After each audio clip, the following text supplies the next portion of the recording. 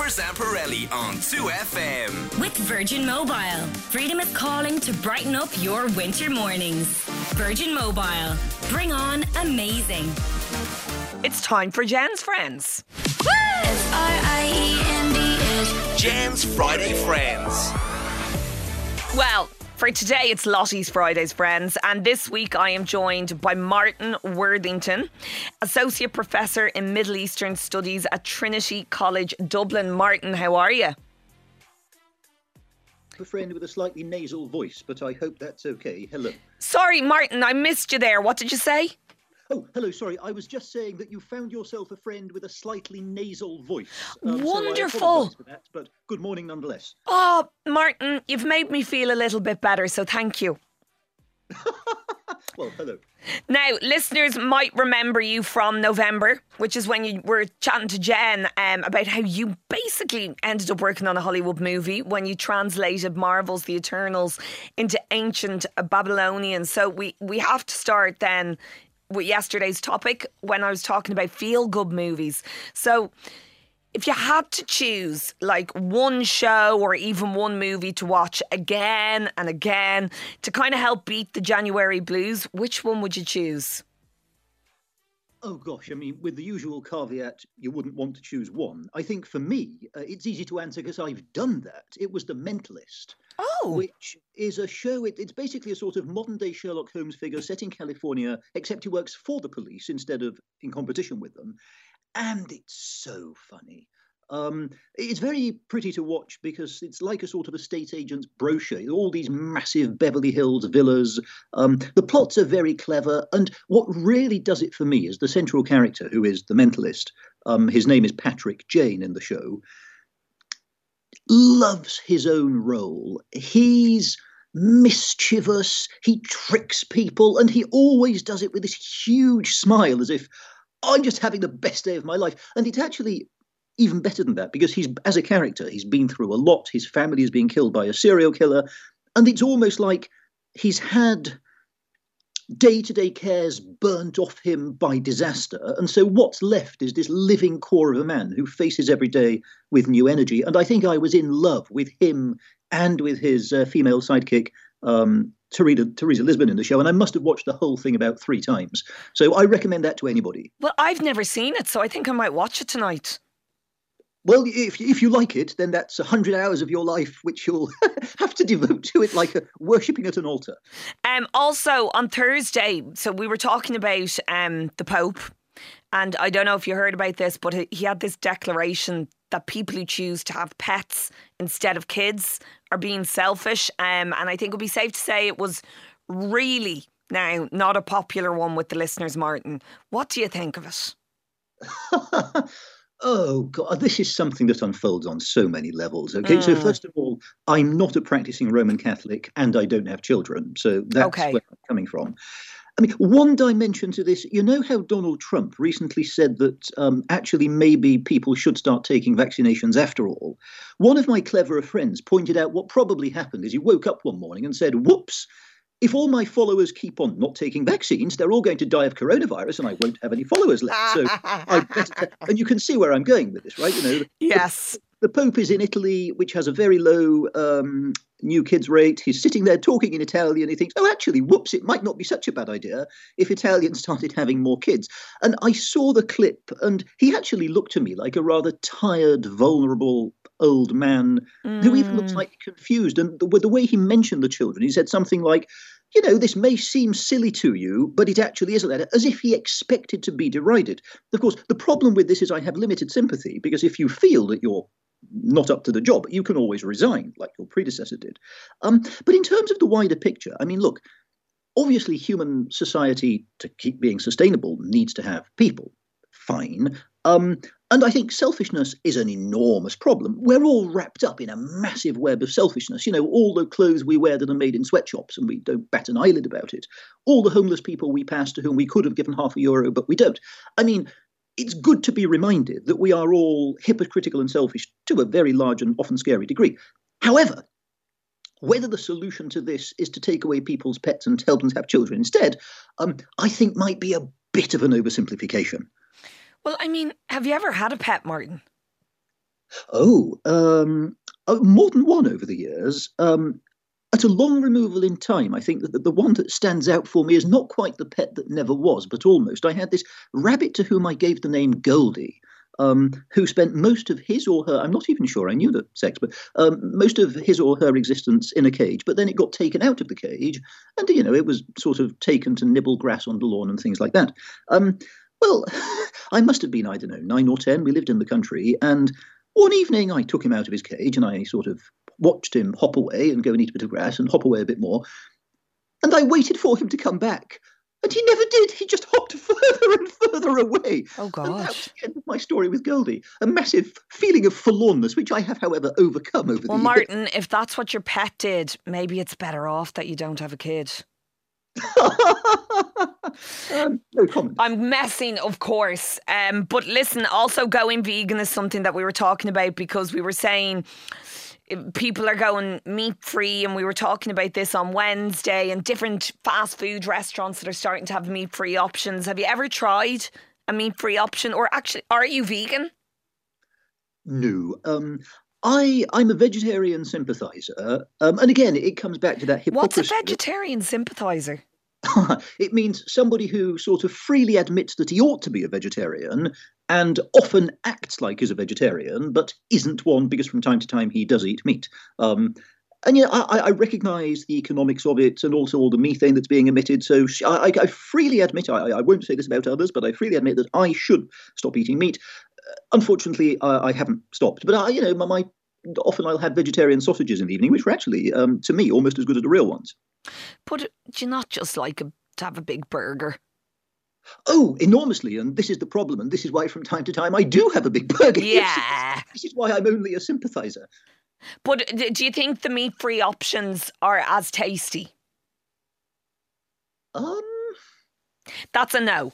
Okay, so talking to strangers on Tuesday, we learned that it was a very valuable thing to do, and I very openly admitted it's something, Martin, I personally would struggle with, because I just I would get quite nervous, I suppose.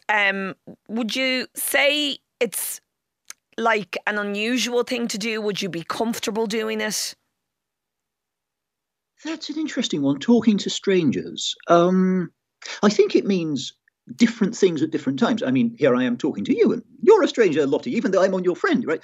So that there are contexts where it becomes easier. And I suppose actually going to see a therapist is a particular context of talking to a stranger. But that's not what we're talking about. We're talking about someone on a bus or at a gig or whatever. Well, I guess there are two sides to this. There's the sort of the giving and the receiving, and I'm not much of an initiator of conversations with strangers. I think I'd probably be quite sort of awkward and stilted if I just went up to somebody and said, wonderful day, isn't it? But I think in my life I've probably been quite good at reacting when strangers have come up to me. And actually, I've had some interesting and memorable conversations with strangers. I can give you an example if you like.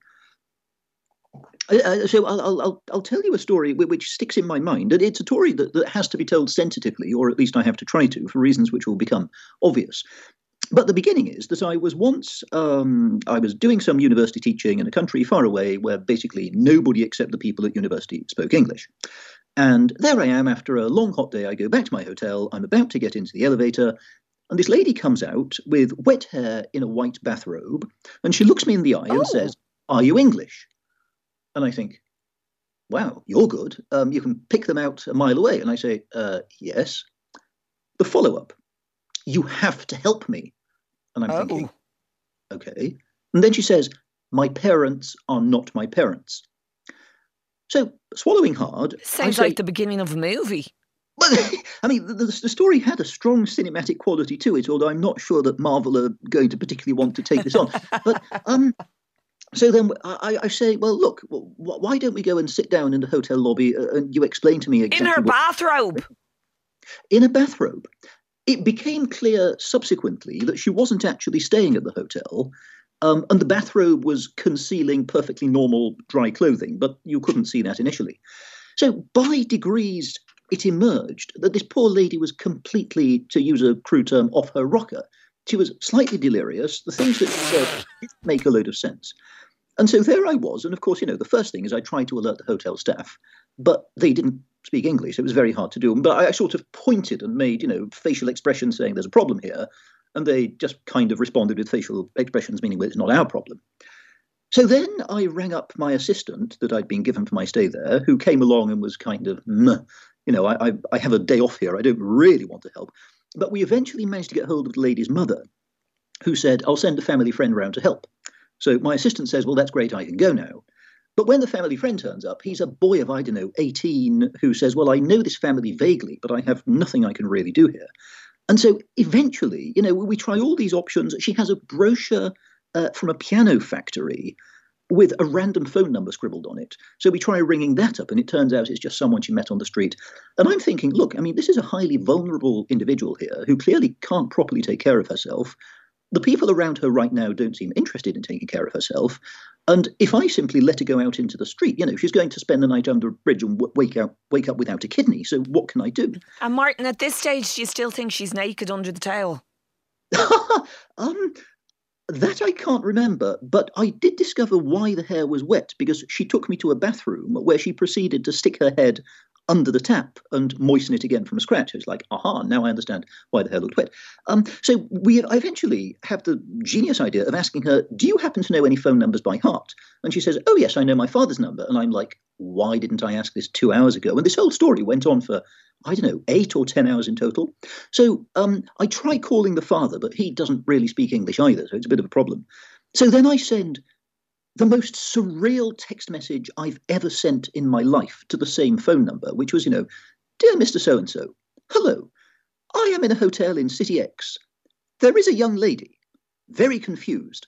Perhaps your daughter? ? And 3 minutes later, the reply, yes, my daughter, please wait, I'm coming. And so the man had to get on a flight from a city 4 hours away. What? And so we sat there in the hotel lobby, waiting for him. And, there was even bits of a Sherlock Holmes story that cropped up in the middle of all this. So obviously there was a farcical dimension to this, which is how I was experiencing it. While I definitely picked up on that.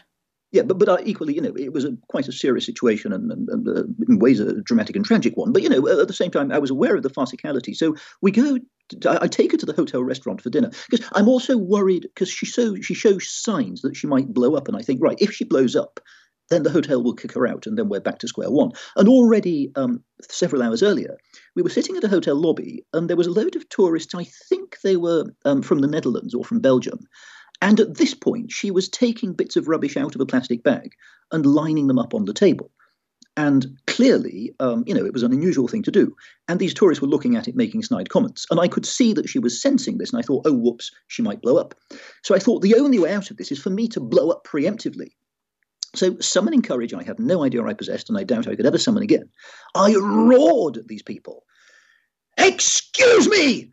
Don't you see we have a situation here?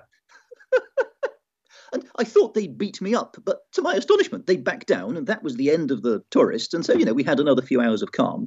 But eventually, we needed to keep her occupied, so I took her up to the hotel restaurant for dinner, and there we were sitting at the table, and this is where she started to act, slightly deliriously, like Sherlock Holmes in the story The Dying Detective.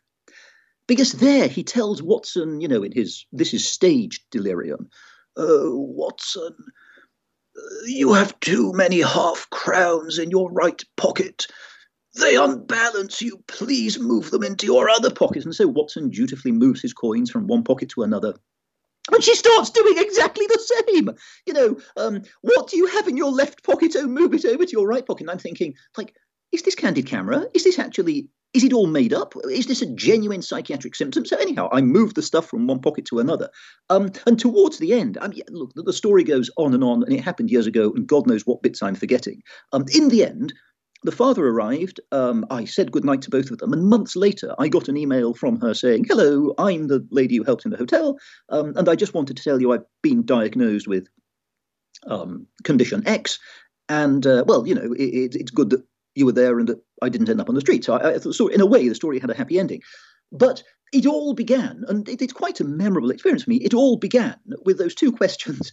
Are you English? And you have to help me. My parents are not my parents. So there's a conversation with a stranger that, if nothing else, makes for a story years later. My God, Martin. I'm rarely left speechless. I have to say, Martin, I really would think about putting pen to paper and selling that to Marvel. Well, yes, I mean, we could try. We could all act it out wearing capes, and maybe a few of the lines could be in Babylonian. And I don't know, Angelina Jolie might want to play the part of the hotel receptionist. Oh, we can work it out. So, just to sum it up, is your advice to talk or not to talk to strangers? Oh gosh, I mean, obviously this will depend on who you are and where you are. But I suspect that, the problem is always at the 1%, right, in any situation. But the 99% will just remind us all, especially in this time when we're fragmented and haven't spoken to many people for a long time, remind us all that human beings are nice people who are there for each other. I actually read an article about homelessness during the pandemic. I think it was in the Irish Times. It was very interesting. So first of all, obviously with lockdown, there are fewer people on the streets, which means less cash, and the people are generally paying with cards, not with cash, so that's even less cash. So that was problem number one. But apparently an equally severe problem was that a lot of homeless people rely on chit-chat with passers-by for sanity, just to feel that they're human beings and they're part of a society and people are willing to talk to them. So if you take away all the people on the street, then they're suddenly left like nobody. So that's a very powerful perspective on the whole idea of talking to strangers, and it's a reminder it's a good thing to do. Martin, I have to say, I could not be... You're the highlight of my week. You really are, Martin. You're an absolute breath of fresh air, and I have thoroughly enjoyed talking to you. Well, if you open your window, I think you'll get a blast of even fresher air right now. But so nice to talk to you. Thank you for having me, and goodbye. Oh, Martin, what a man. My God. He's made my day. That was Dr. Martin Worthington of Trinity College Dublin, Middle Eastern Studies, and one of Jen's friends, but I'm going to have to rob him from Jen and make him my friend. Jennifer Zamparelli on 2FM.